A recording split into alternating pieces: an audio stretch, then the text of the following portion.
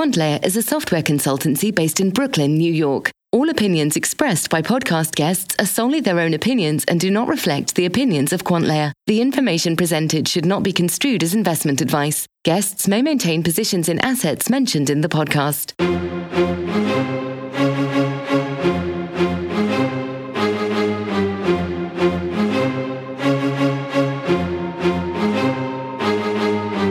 Hey everyone, you've got Vikram here from QuantLayer. Thanks for listening to our 29th podcast. On this episode, we look at NVIDIA's negative pre-announce, how they stopped blaming crypto and are seeing weakness across the board, especially on the data center side. We take a tangent on political risk associated with Huawei, and finally finish up by looking at the slew of predecessors of Bitcoin. So the next time someone thinks they're being clever by calling Bitcoin the MySpace of crypto, you can list off the 100 or so predecessors and attempts at payment systems before Bitcoin. If you enjoyed this podcast, please rate and review us on iTunes. Thanks and enjoy the episode.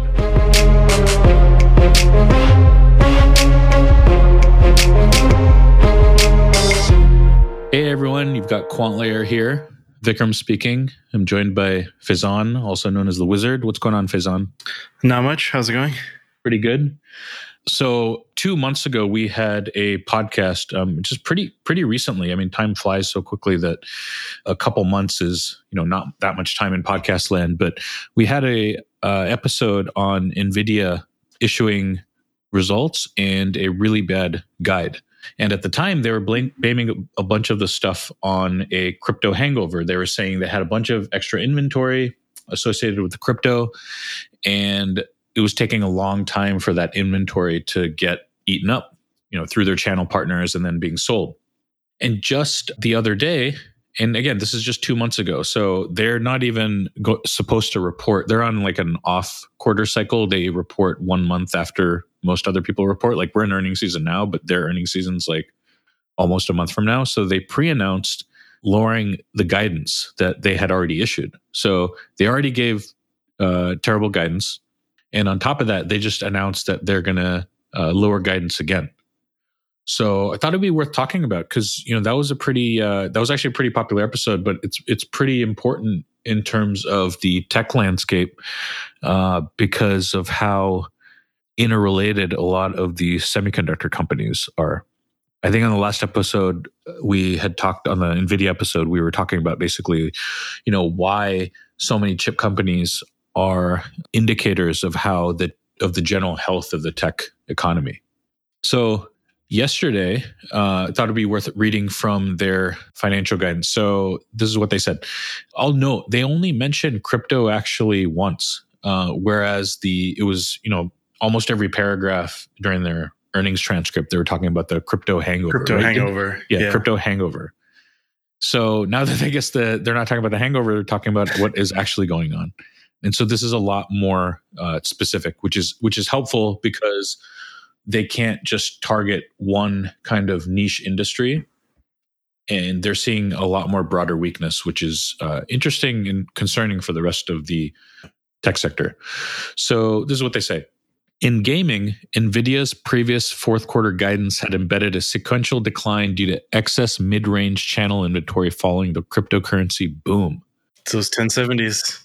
Right, those 1070s. And they got a dash between crypto and currency. I don't know if they've done that before. The reduction in that inventory and its impact on the business have proceeded largely in line with management's expectations.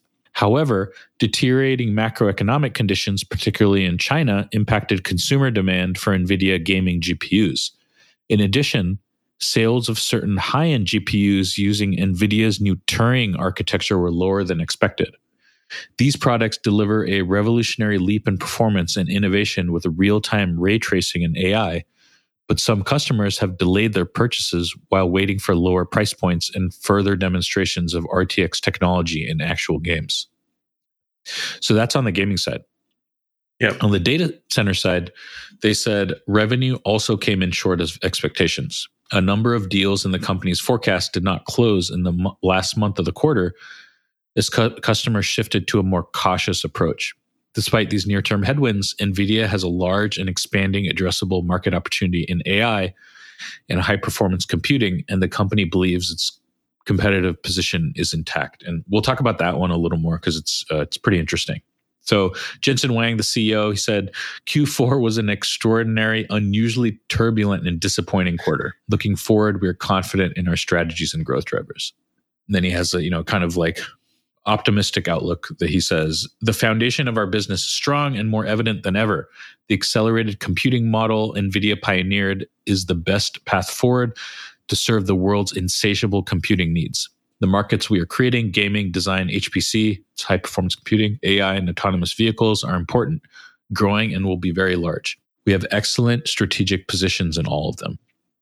And just to give context, so they lowered by almost 20%. So last time they had a guidance of 2.7 billion plus or minus 2%. Now they're saying 2.2 billion plus or minus 2%. So the midpoint of that's, it's huge, 18.5%. That's in 2 months. Gross margin. Wow. 62.3%, what they originally announced, and now they're lowering that to 55%. So that's huge too. That's a 7% drop in gross margin. And these guys we've talked about this on prior podcasts too, not just the last NVIDIA one. We had a NVIDIA podcast when we're comparing Bitmain's IPO back when it was super hot and everyone was talking about it to the NVIDIA IPO, and how all these chip companies are super constrained to pricing and inventories. So once inventories start getting stacked up, they start lowering prices and that affects their margin. So these guys just dropped, and this isn't even quarter on quarter. This is literally 2 months ago, they say it's going to be 62.5. And now they're saying it's 55, 56. So to me, it sounds like 2 months ago, they definitely saw a slowdown. They kind of just blamed it all on crypto and may have been a little hopeful that, the rest of the market was going to be fine. And now they're seeing an actual slowdown in the rest of the market. Well, their line up there is in data center revenue also came in short of expectations. Right. So maybe, they're essentially their gaming GPUs are the ones that overlap with a lot of the cryptocurrencies. So maybe they thought that's where the slowdown was, but their expectations on data center were the ones that really got them for the second lowering. Yep. And often in a company like NVIDIA, they won't actually know what kind of revenue they're going to do until, this isn't that surprising. A lot of companies are like this. Towards the end of your quarter, you are going to have a better idea of how your quarter went. It's less of an issue in say a services company that has revenue booked out a year. It's going to be less of, say, a software company that has multi-year enterprise license signed. But for a product company that sells chips that's highly tied to demand you see from data centers, other chip inventory associated with, say, laptops and PCs that are sold, gaming machines. So any slowdown in any of these markets towards the end of a quarter are going to make that quarter way more volatile in terms of visibility. You just won't know exactly how much money you're going to make until you actually close a lot of the business. So it felt like it was a little bit of pulling back, but also, when they last reported, it was back in November. Then holidays showed up, and also there was a market crash. Right, market started crashing, and now that we're in the third week of January, and companies would typically be willing to spend, they probably have a lot more visibility. So they're going to close their quarter out in a couple days, meaning end of January. I don't know if exactly their quarter ended yesterday or it's going to end in 2 days, but their quarter is going to end in the next little bit. Now they know exactly how much they're going to make. So they probably saw a lot of slowdown these last few weeks. They're just not getting the kind of buying that they thought they would. Makes sense.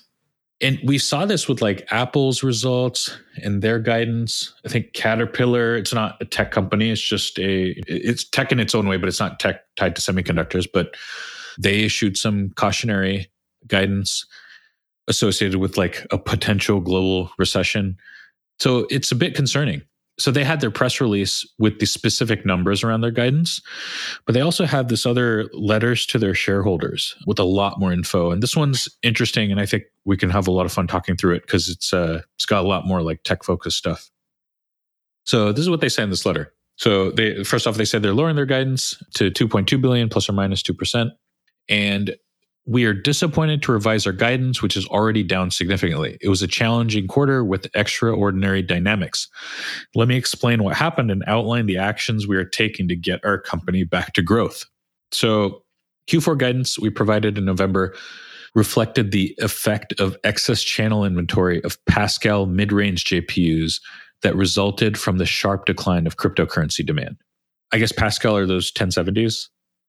Yeah. So that generation of hardware uses the Pascal architecture. Okay. I think the new Turing is the RTX, but I might be wrong.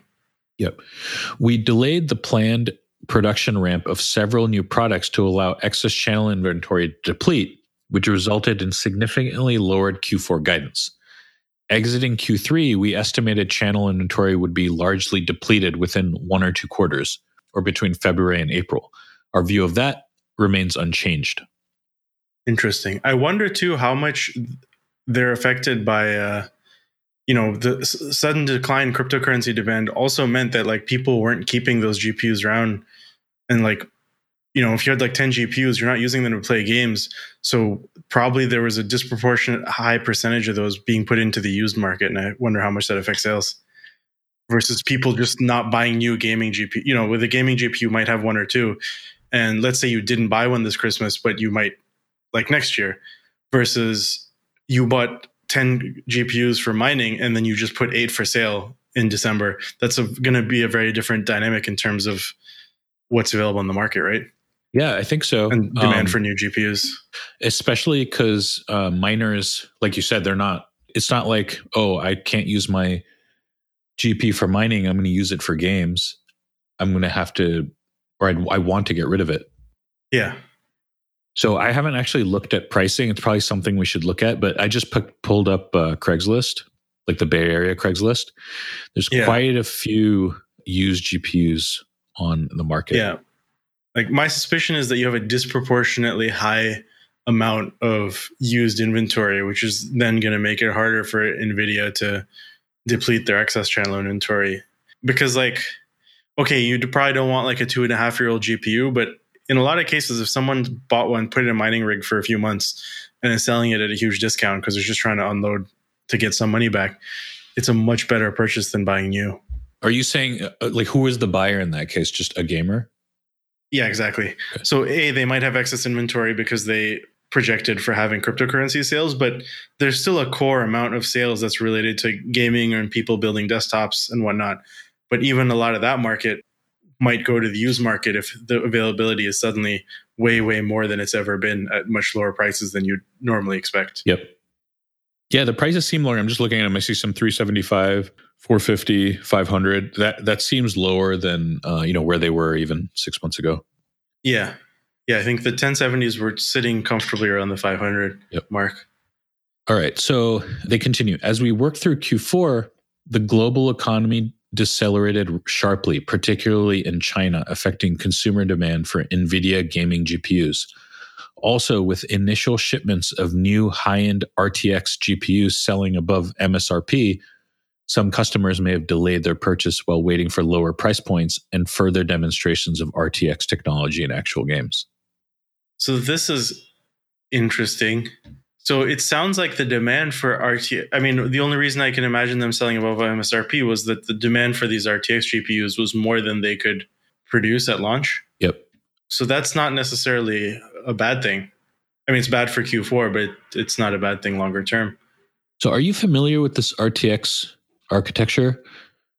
I'm not. I'm assuming it's just their brand new one. Like, every few years there's a generational shift in how these things are done. Like we were on the GTX.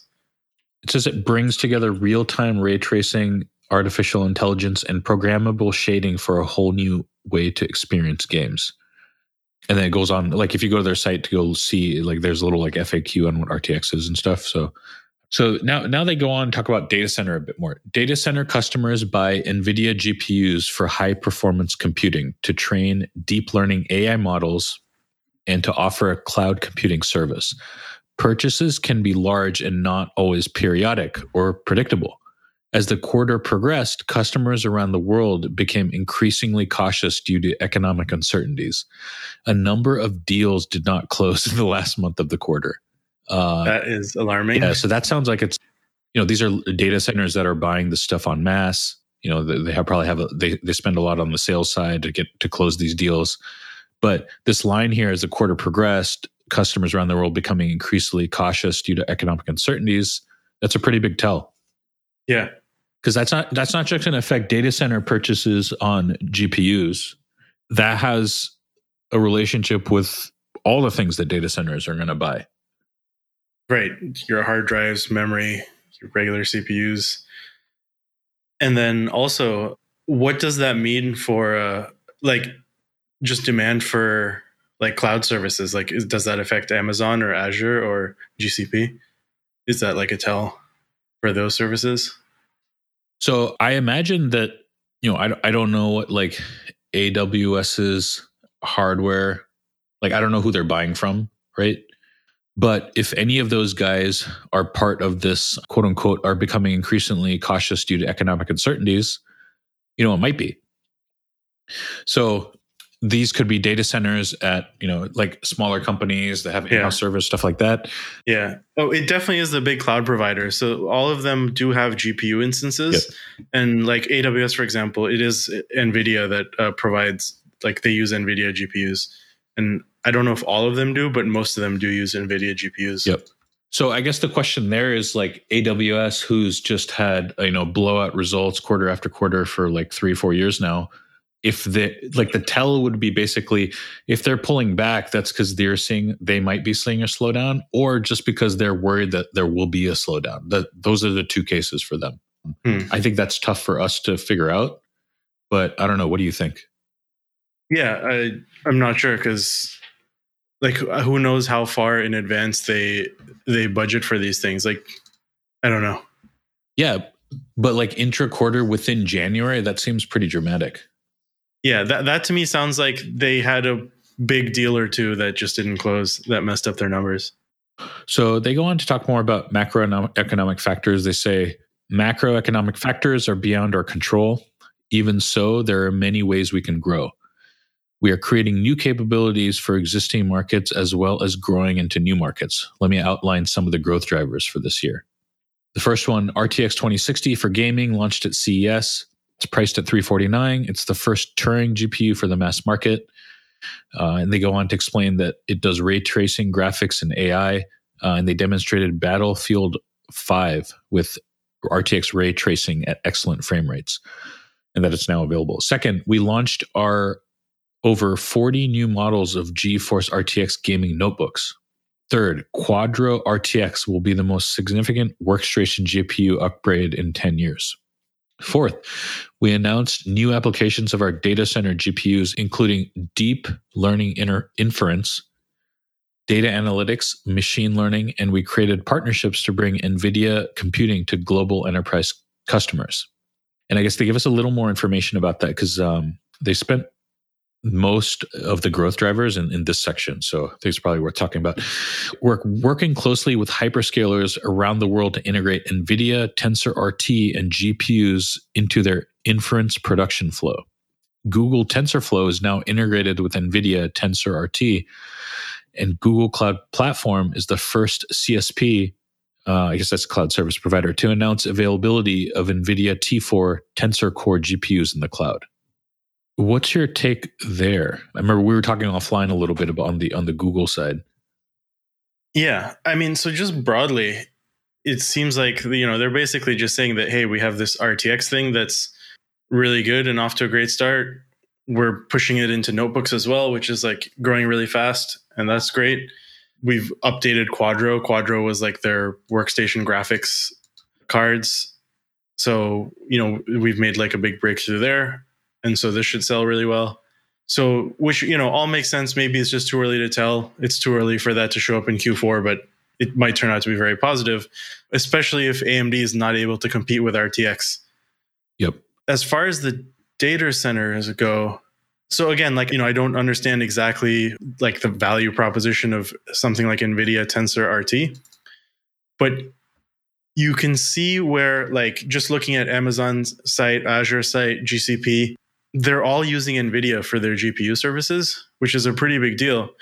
And then if NVIDIA is further, integrating with things like Google TensorFlow at the hardware level, or even providing like a proprietary like language like they had with CUDA, that essentially just gives them a bit of a moat around competitors, that probably is a really promising long-term feature for them. Yep. And they do talk a little bit about the value proposition even in here. They say retail, healthcare, financial, and consumer internet services companies have enormous amounts of business data. We all know that.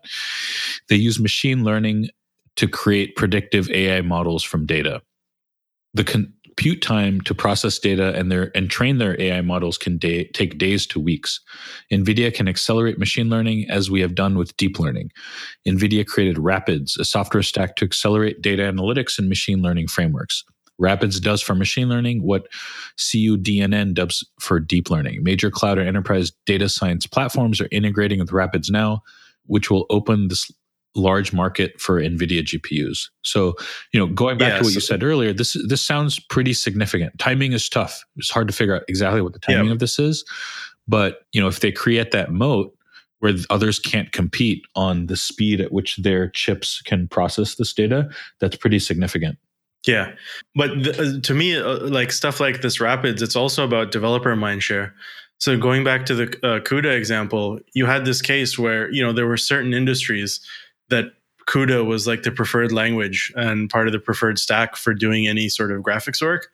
And so what that resulted in was people just buying NVIDIA GPUs.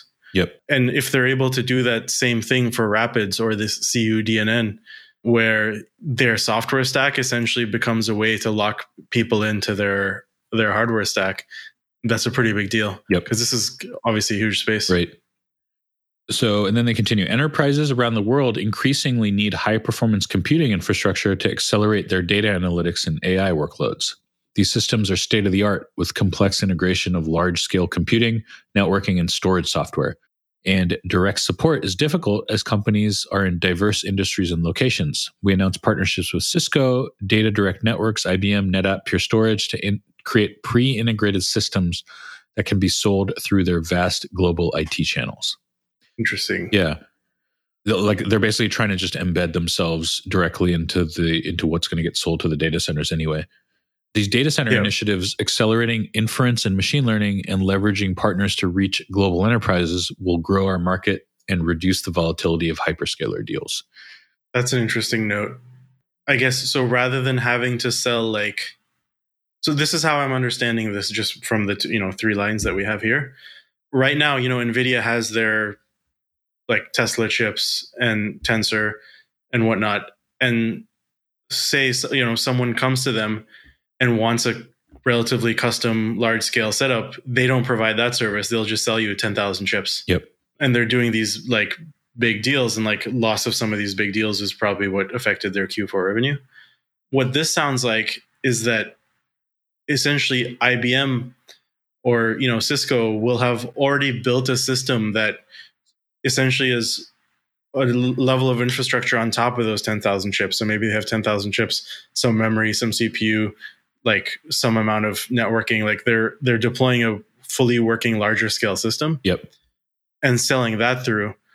And so rather than having to be involved in each of these long deployments or these large deployments, they actually can go to the people that are implementing these systems and essentially sell these large orders of much more predictable quantities and predictable configurations. Yep.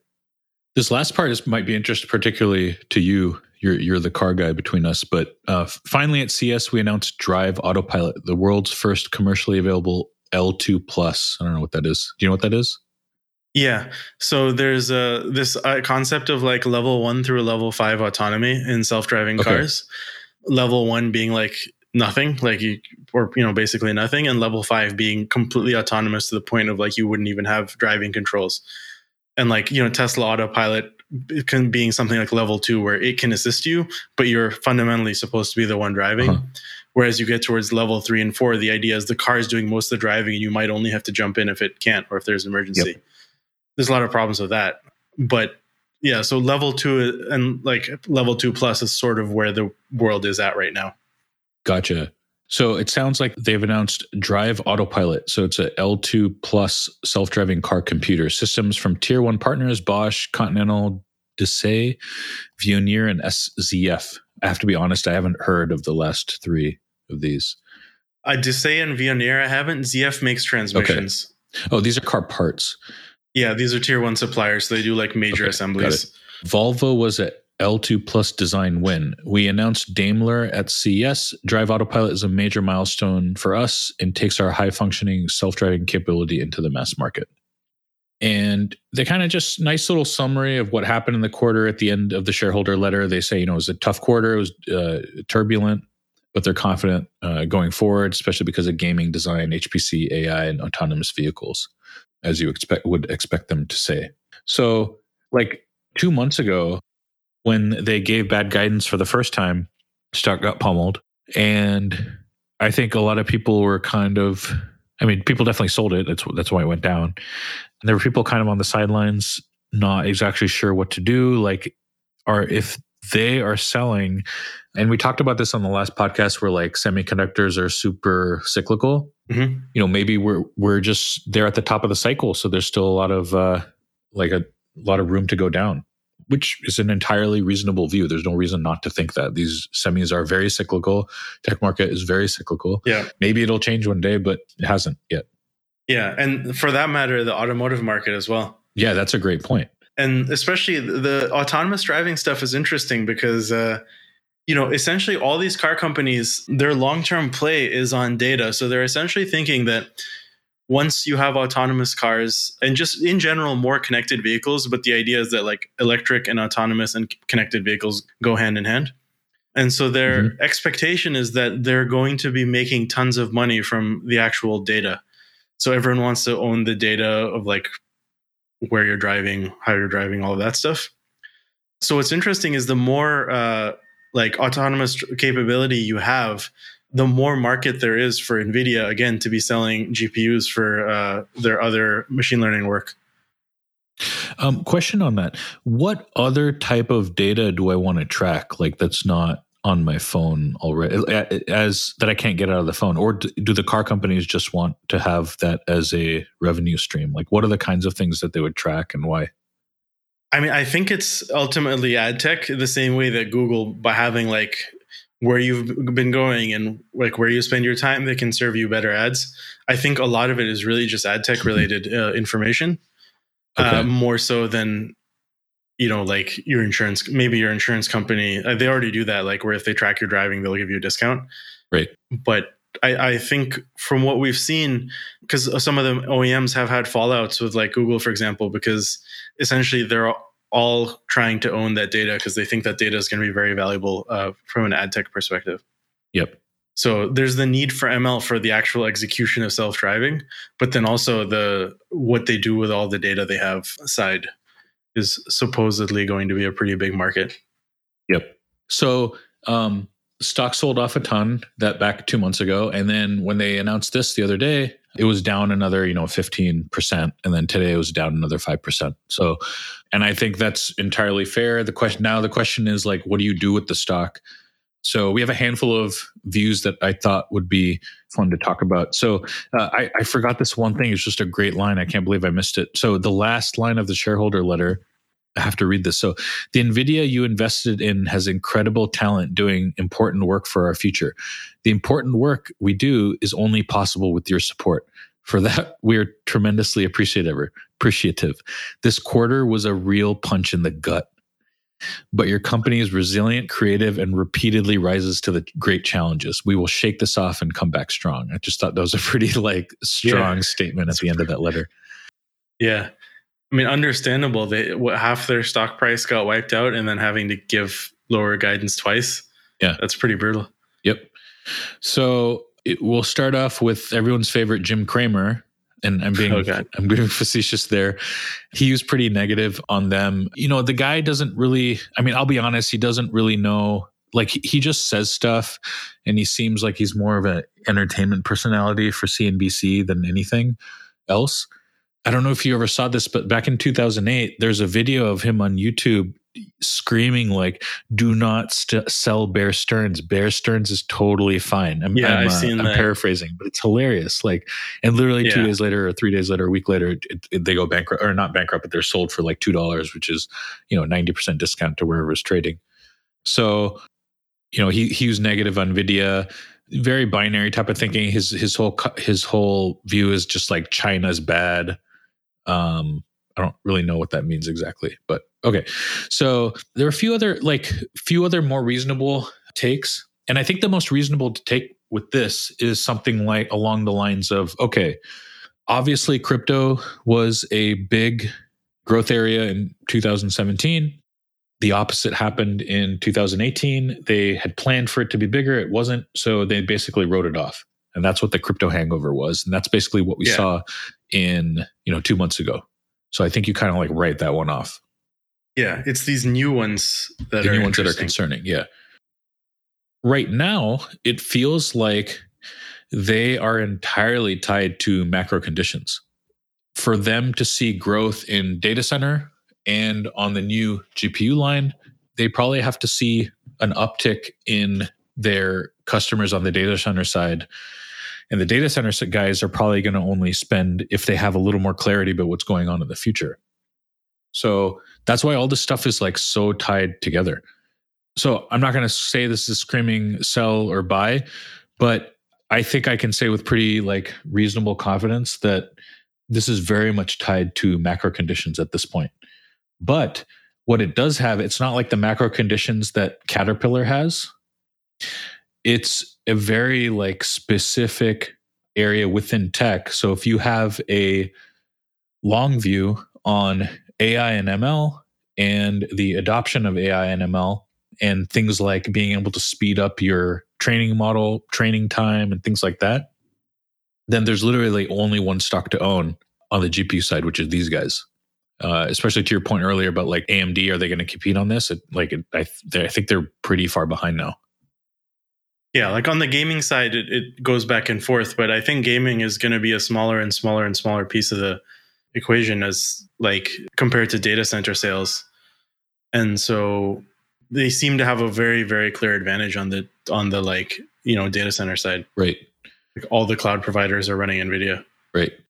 So as long as that remains a tailwind for them, the stock is a buy. It's hard to know at what level, because I too am concerned about macro conditions right now. There's really nothing great going on. We have political risk that we haven't had in years. We have Fed tightening interest rates. Obviously, we have a slowdown in a lot of these chip companies. So it's hard to know what's going on. On top of that, we have a whole this Huawei stuff. You've been following that news? No. So Huawei is this big telecom company. They're supposed to help roll out 5G, and a lot of the 5G infrastructure is going to be built on top of them. Okay. But Huawei's also out of China. There's a lot of concerns with having the backbone of 5G be running on a I did see that. I did see that. Wasn't there like some statement from the Department of Justice or something to not, like, there's been some relatively political statements around Huawei, right? Yeah, no, the CFO of Huawei was arrested in Canada. That's right. Yeah. And in retaliation, the Chinese, I guess they couldn't arrest any like CEOs. So they changed basically they had a guy in jail for drug-related crime, and all drug-related crime in China is just, you get life in prison basically, or death penalty, depending on how bad it is. Like if you're smuggling heroin into China, you're screwed. That's it. Your life's over. If you like light up a joint on the streets of Shenzhen, I don't know what happens. It's probably not good. So we don't recommend anyone do that. But this guy, basically, he was in jail for a life sentence, but then they kind of like overturned that and changed it into an execution. This is a Canadian national. Oh, wow. Yeah. So it is a very hot topic. And, there's a lot at stake here. Like there's concerns around security and 5G on its own. And I think the current US administration's take is like, we can't have the backbone of 5G be built on Chinese equipment because of security concerns. So I'm actually just looking at something that came out relatively recently. The Department of Justice yesterday actually filed charges of Huawei trying to steal trade secrets. And they have formal charges against the CFO. Yeah. So this is political risk. This is like global political risk. So what could happen here, right? Like we just think about like possible bad scenarios. not necessarily worst case. I don't think like this isn't the kind of thing that I think you have to worry about nuclear war, but this is the kind of thing you have to worry about. Okay, China stops buying stops buying Cisco, stops buying Juniper Networks. So Juniper Networks just guided pretty terribly today. It was trading down as well. And so say the Chinese stop buying American goods, stop buying American tech, like Cisco, like I said, Cisco and Juniper and NVIDIA. NVIDIA is saying that they're seeing weakness in China. So weakness could mean all kinds of things. Weakness could be actually that they have decided to stop buying that stuff. Some stuff is going to be hard to replace, like NVIDIA GPUs. Yes, is going to be very difficult to replace, but telecom equipment probably less so. Yeah. Another thing that happened recently on the reverse side was Foxconn adding production to Vietnam and India. And the theory is that it's partly to insulate against potential like issues like this. Yeah, this sounds like probably a pretty good thing. So yeah, I guess the letter from the Department of Justice, I'm just looking at it now. I saw an article in BBC. A second case alleges Huawei stole technology from T-Mobile used to test smartphone durability, as well as obstructing justice and committing wire fraud. The T-Mobile tech called Tappy mimicked human fingers to test phones. In all, the U.S. has laid 23 charges against the company. So yeah, this is like a pretty big. This is a pretty big deal. It's not as simple as like, oh, let's just get a trade deal and this will get all fixed. There's a lot of other stuff at stake. Say theoretically there was a trade deal, like barring all the things that could go wrong with that. If there are major security holes associated with Huawei, and we're concerned about 5G, our European allies aren't necessarily on the same place as us. It sounds like they're on the fence. Some European countries are fine with Huawei backing 5G, some are not. So we don't have consensus there either. And the 5G rollout presumably is a pretty big. It's going to be a pretty big rollout. So I would say, like, as far as the point, I guess the way we got on this was that we were just talking about like potential risk to the market, and political risk is a big one and a very new one too. It's always been there, like 70s, 80s, 90s, always there. 2000s, of course, like with the attacks after September 11th. But since the Feds had an almost 0% interest rate, political risk has not been a major concern of ours. So, but now it's back. Yeah. So we got like a whole new group of investors to have like not since you've had smartphones or cryptocurrency or like widespread machine learning. So it's brand new for modern tech. Yeah, so we'll see how that plays out. But yeah, NVIDIA is something that you should like put on your watch list because it's a very interesting stock right now. If some of these headwinds get sorted out and you believe the ML and AI story, it's a pretty attractive stock. So one other thing that I thought would be fun to go through, and I think this is going to be a bit of teaser for like a future episode where we go into it in more detail, is recently, like we read through. Okay, first of all, Faizan, the course that you always recommend to everyone on cryptos is which one again?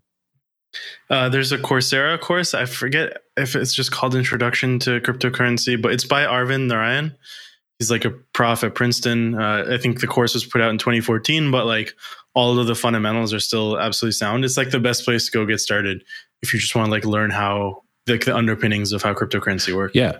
And the course materials with that course, the profs who put the course together, Arvind Narayan, Joseph Bonneau, Edward Felton, Andrew Miller, and Stephen Goldfelder, they all contributed to this book that you can actually just get online. We'll link to it in the show notes. But it's a great book. It goes deep into cryptos, particularly how they work, how this cryptocurrency P2P protocols work, and so forth. What I really like up front is on page 3, they have a section called The Preface, The Long Road to Bitcoin. And I like this one because we often hear, Faizan, how often have you heard the complaint like, oh, Bitcoin's never going to work because it's the first of its kind, and we all know what happened to MySpace. Yeah, there's definitely that theory out there that like Bitcoin is just the first trial one. It proved out a few things, but like it has some fundamental issue, whether it be block size or transaction rate, that like will cause it to die off, and then a new, better currency will take its place. Right. And what I like about this is that they have a couple paragraphs in here and then a list of all the digital and electronic payment systems and proposals that happened before Bitcoin. And there are quite a few. So I'll just read from the page here. The path to Bitcoin is littered with the corpses of failed attempts. I've compiled a list about 100 cryptographic payment systems, both eCash and credit card-based technologies that are notable in some way. Some are academic proposals that have been well cited, while others are actual systems that were deployed and tested. Of all the names on this list, there's probably only one that you recognize, PayPal. And PayPal survived only because it quickly pivoted away from its original idea of cryptographic payments on handheld devices. So there's a lot to learn from this history. Where do ideas from Bitcoin come from? Why do some technologies survive while many others die? What does it take for complex technical innovations to be successfully commercialized? If nothing else, the story will give you an appreciation for how remarkable it is that we finally have a real working payment mechanism that's native to the internet. And I'm going to just actually read through them, and we'll close out the podcast on that. So here we go. ACC, Agora, AIMP, Allopass, B-Money, BankNet, BitBit, BitGold, BitPass, CSET, Cafe, CheckFree, Click and Buy, ClickShare, CommerceNet, CommercePoint, CommerceStage, Cybank, Cybercash, CyberSense, Cybercoin, CyberGold, Digigold, Digital Silk Road, Ecom, eGold, eCash, eCharge, eCoin, EDD, eVend, First Virtual, FSTC Electronic Check, Geldcart, GlobeLeft, Hashcash, Hinde, iBill, IKP, IMB-MP, Intercoin, iPin, Javien, Karma, Lottery Tickets, Lucre, Magic Money, Mandate, Micromint, Micromoney, Millicent, Minipay, Minitix, Mobile Money,